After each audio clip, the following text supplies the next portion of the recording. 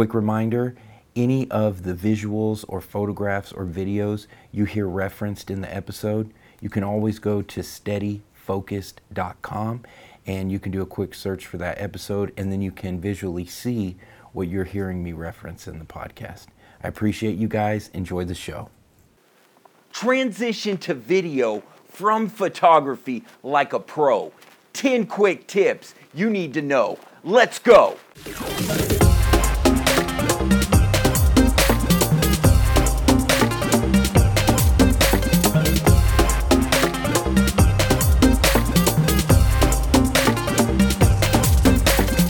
Welcome back to episode 5 of Steady Focus. I am your number one. I am your host. I am your best friend, Mr. Simeon Hendricks. I'm so thankful to be here with you guys today. As you can probably tell, I'm revved up. I'm ready to go. It's a great day in Wichita Falls, a great day in North Texas, and this episode is coming to you by special request by one of our friends out there, Mr. Dave Carroll. Real quick, I got to give some love to some people who are giving love to Steady Focus. Kristen Davis, Ryan Huff, Nathan Ralston, Ben Jacoby, Chris and Christopher Tidmore, Chris Hogan, Corey McCabe, Joseph Trapp. Thank you all. You guys are the bloodline of Steady Focused, and I will never forget. Let's get right into it, guys. I'm revved up. These are 10 quick wins that you need to keep in mind if you're transitioning to video from photography. Number one thing is the exposure triangle still applies. And so that's one of the most difficult concepts to grasp as a photographer or videographer is nailing the right exposure.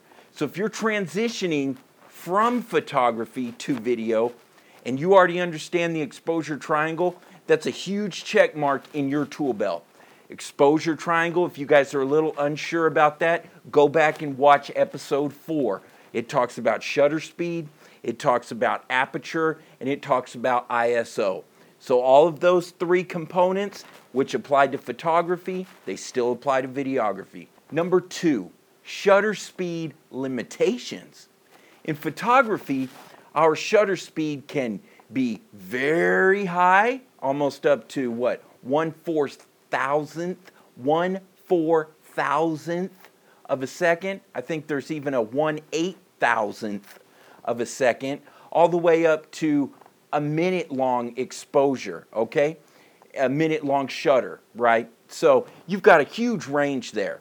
Now, with videography and filmmaking, our shutter speed is generally double the frame rate, okay? That's pretty much a standard rule of thumb. So if we are shooting at a frame rate of 23.976, which is the cinematic standard, then we just want to double that, and that will tell us what we should set our shutter speed at to perceive the footage as the human eye would perceive it. So if we're shooting at the cinematic standard of 23.976, double that, and that tells us we need to set our shutter speed to 1/50th of a second. If we're doing some slow motion, then we want to shoot at a higher frame rate, a higher frames per second. So for instance, we would shoot at 60 frames a second, okay? So if we're shooting at 60 frames a second, double that. That tells us that our shutter speed needs to be 1/120th of a second. So when you're dialing that in, you'll see it as 120. If you're shooting at 30 frames a second, which is kind of the standard for most camcorders and is generally in 2016, 2017, it's kind of shied away from because it'll give you that camcorder look, which a lot of us aren't going for. Some of us are, some of us aren't. But just keep this in mind. If you're shooting at 30 frames a second, double that, and what does it equal? 60. So our shutter speed is 1/60th of a second. Number 3, what in the heck is frame rate? I thought it was shutter speed. No. Frame rate is the rate at which your camera burns images per second, okay? So it burns those images onto the sensor or the film per second. As I was talking earlier, the cinematic standard for frame rate, frames per second, FPS, is 23.976. This is what a lot of the movies are shot in. This is what's going to give you that real awesome, high impact, super quality feel. Okay, that's one of the quickest ways that you can kick up your video, kick up your film, and make it higher quality, higher production. Shoot at a frame rate of 23.976. Now, what that says is every second there are 23.976 images being burned onto the sensor. Okay, that's what a frame rate is. And if we're shooting for like a slow motion, then we want a higher frame rate. So it would be 60 frames per second burned into the sensor or the film, or 120 frames per second burned into the film. The shutter speed deals with our lighting, and that deals with our exposure. And again, we just broke down that whenever you want to set your shutter speed for video, you double your frame rate. Number 4, video resolution. Video resolution refers to the size of your screen. It's the size of your project sequence. Okay, that's the size of your frame. All right? So if you're shooting if you have 480 or 720 or 1080 or 4K or 6K or 8K, all of those numbers, those terms refer to the size of the frame of the video. 480 is standard definition. The first number that will get you high definition is 720. And what that's telling us, that is actually the height of the frame. These numbers refer to the height of our frame. So the frame on 720 HD is telling us that from the top to the bottom of the frame is 720 pixels, and the width on that is 1280. If you go up to 1080, it's telling us that the height of the frame is 1080 pixels tall, and the width is 1920. You go up to 4K, and the width is equal to 4,000 pixels. So you can see in this example the different sizes of video resolution, video screen sizes. And you can see 720 is a lot bigger than 480, and 4K is tremendously bigger than even the next step down, which is 1080. You can shoot at a higher resolution than what your final output is going to be. As an example, I'm shooting this episode in 4K. I shoot a lot of our projects, commercial projects, etc., episodes, B-roll, in 4K. Now what we'll do is we will set our project or our final output to 1080 HD. Follow me, okay? So this is your 1080 rectangle. Look how much bigger the 4K rectangle is, right? It's so much bigger. So you have all that more information, so you can cut in and not lose any quality. It gives you a lot of options to shoot larger than what your final size of your final output is going to be. If your camera only goes to 1080, that's great. Render a final output to 720, and then you'll still have some room to play around and set the frame exactly how you would like it. Number 5, white balance. We can use the auto setting for the white balance in our camera when we're shooting photography, and it'll deliver excellent results. With video, you want to set a custom white balance. Or if you're on the run and you don't have time to set the custom white balance, set it to the fluorescent or the cloudy or daylight or tungsten. Use one of those settings. The problem with auto white balance and video is when different shades of white come into the screen, your white balance will change. So in a still frame photo, that's no big deal because I'm taking my picture, I'm moving, I'm taking another picture, so it doesn't matter. But in video, it does matter because we're running around, we're getting our shot, and here I am, I'm shooting Jim, he's talking to me, and he's walking down a car lot. Let's just say we're shooting a commercial for Chevrolet, and here comes Jim, and I'm shooting him, and he walks past a white car, or even a light colored car, kind of in the cream or even tan sometimes, then that's going to change just like that the color of the screen. And even if you go into post-production and you adjust this, there's still going to be a jump right there, and it's not awesome and it's not fun to mess with in editing. So just keep that in mind. You always want to set either a custom white balance or at the very least use one of the settings. You can also adjust your Kelvin temperature. Kelvin is a white balance setting that refers to the temperature of the light. If you want a really warm color, then your numbers are going to be lower.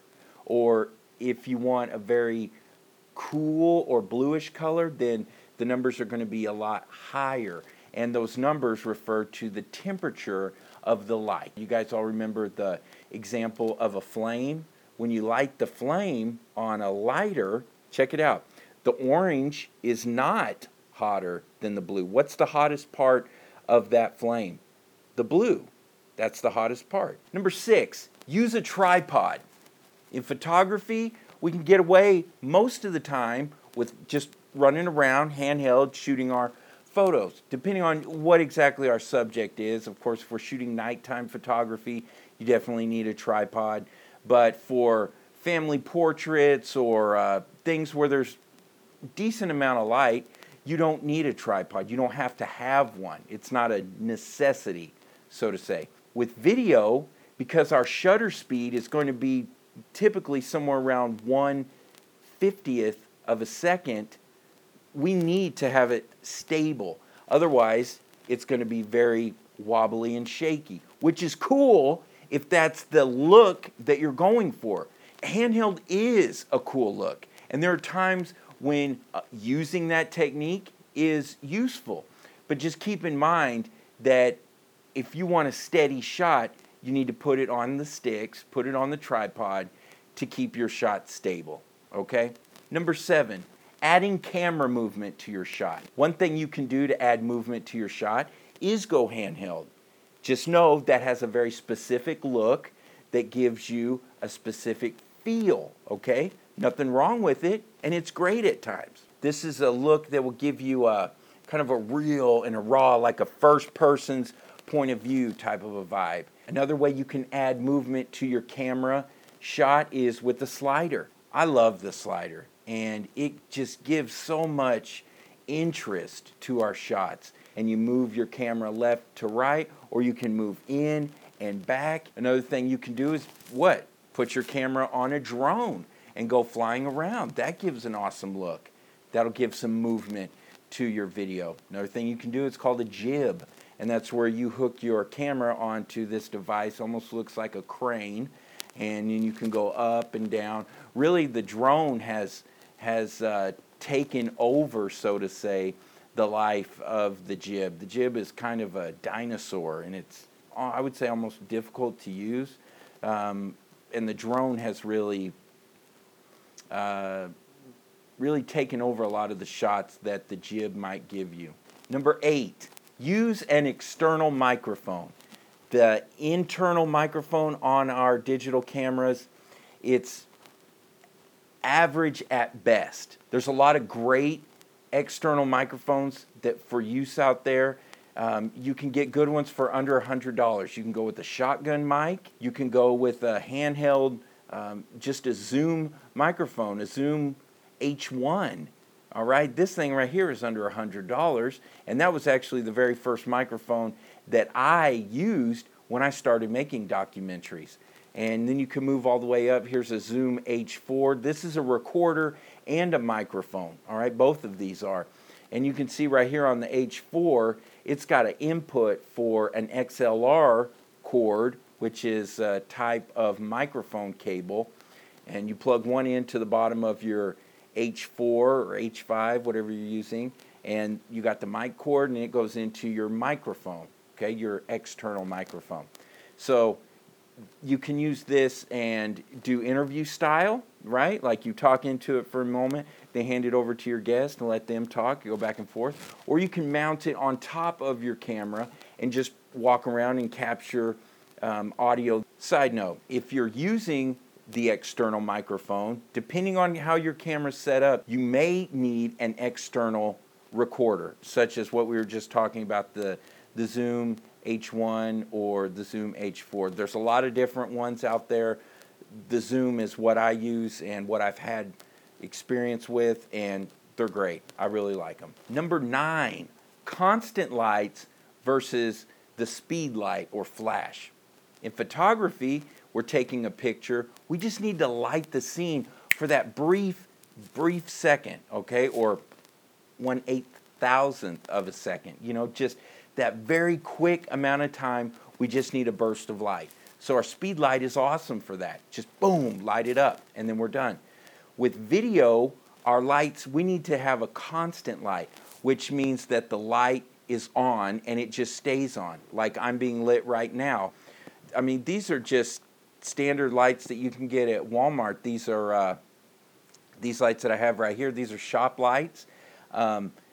Nothing special about them. You can see I got the diffuser on this front light right here, and what I'm actually using as my diffuser is just wax paper, okay? But the point of that is that there's a constant light. It's constantly emitting light until I turn it off, versus a flash or speed light is going to give you a burst of light and then turn off, a burst of light and then turn off, a burst of light and then turn off. Number 10, editing software, something that's different. In photography, depending on which brand of software you like to use, I am an Adobe fan. So for photography, I'm using Lightroom and Photoshop. In videography or filmmaking, the software would be something like Premiere Pro to do cuts. You could do some of your audio within Audition. You might even use After Effects. Some people use that to do coloring or special effects. There's also programs like Final Cut Pro. I know there's other ones out there. You could use DaVinci for color grades and such. Really, from my knowledge and what I see, Premiere Pro and Final Cut Pro are going to be the two main programs for chopping and editing. Again, I'm a big fan of the Adobe suite, so I'm all in on Premiere Pro. That's what I use to chop and edit videos, and then as I said, I'll take it over to Audition, and that's what I use to final master audio and record audio when we're in the studio. We just dump it straight into Audition and go from there. Hey, there you go, guys. 10 quick tips you need to keep in mind when transitioning to video from photography. I love you guys. Thank you so much for tuning in. You can do it. It's 2016, it's 2017, and our digital cameras are capable of so much amazing things. Let me know what you thought about the episode. Do you agree with me? Do you disagree? Leave a comment. Let me know. Please, guys, do me a huge favor and share this episode to someone who you know that loves photography and loves videography, and you think they could learn from this. Until next time, I'm your number one, your friend, Mr. Simeon Hendricks, and this is Steady Focused.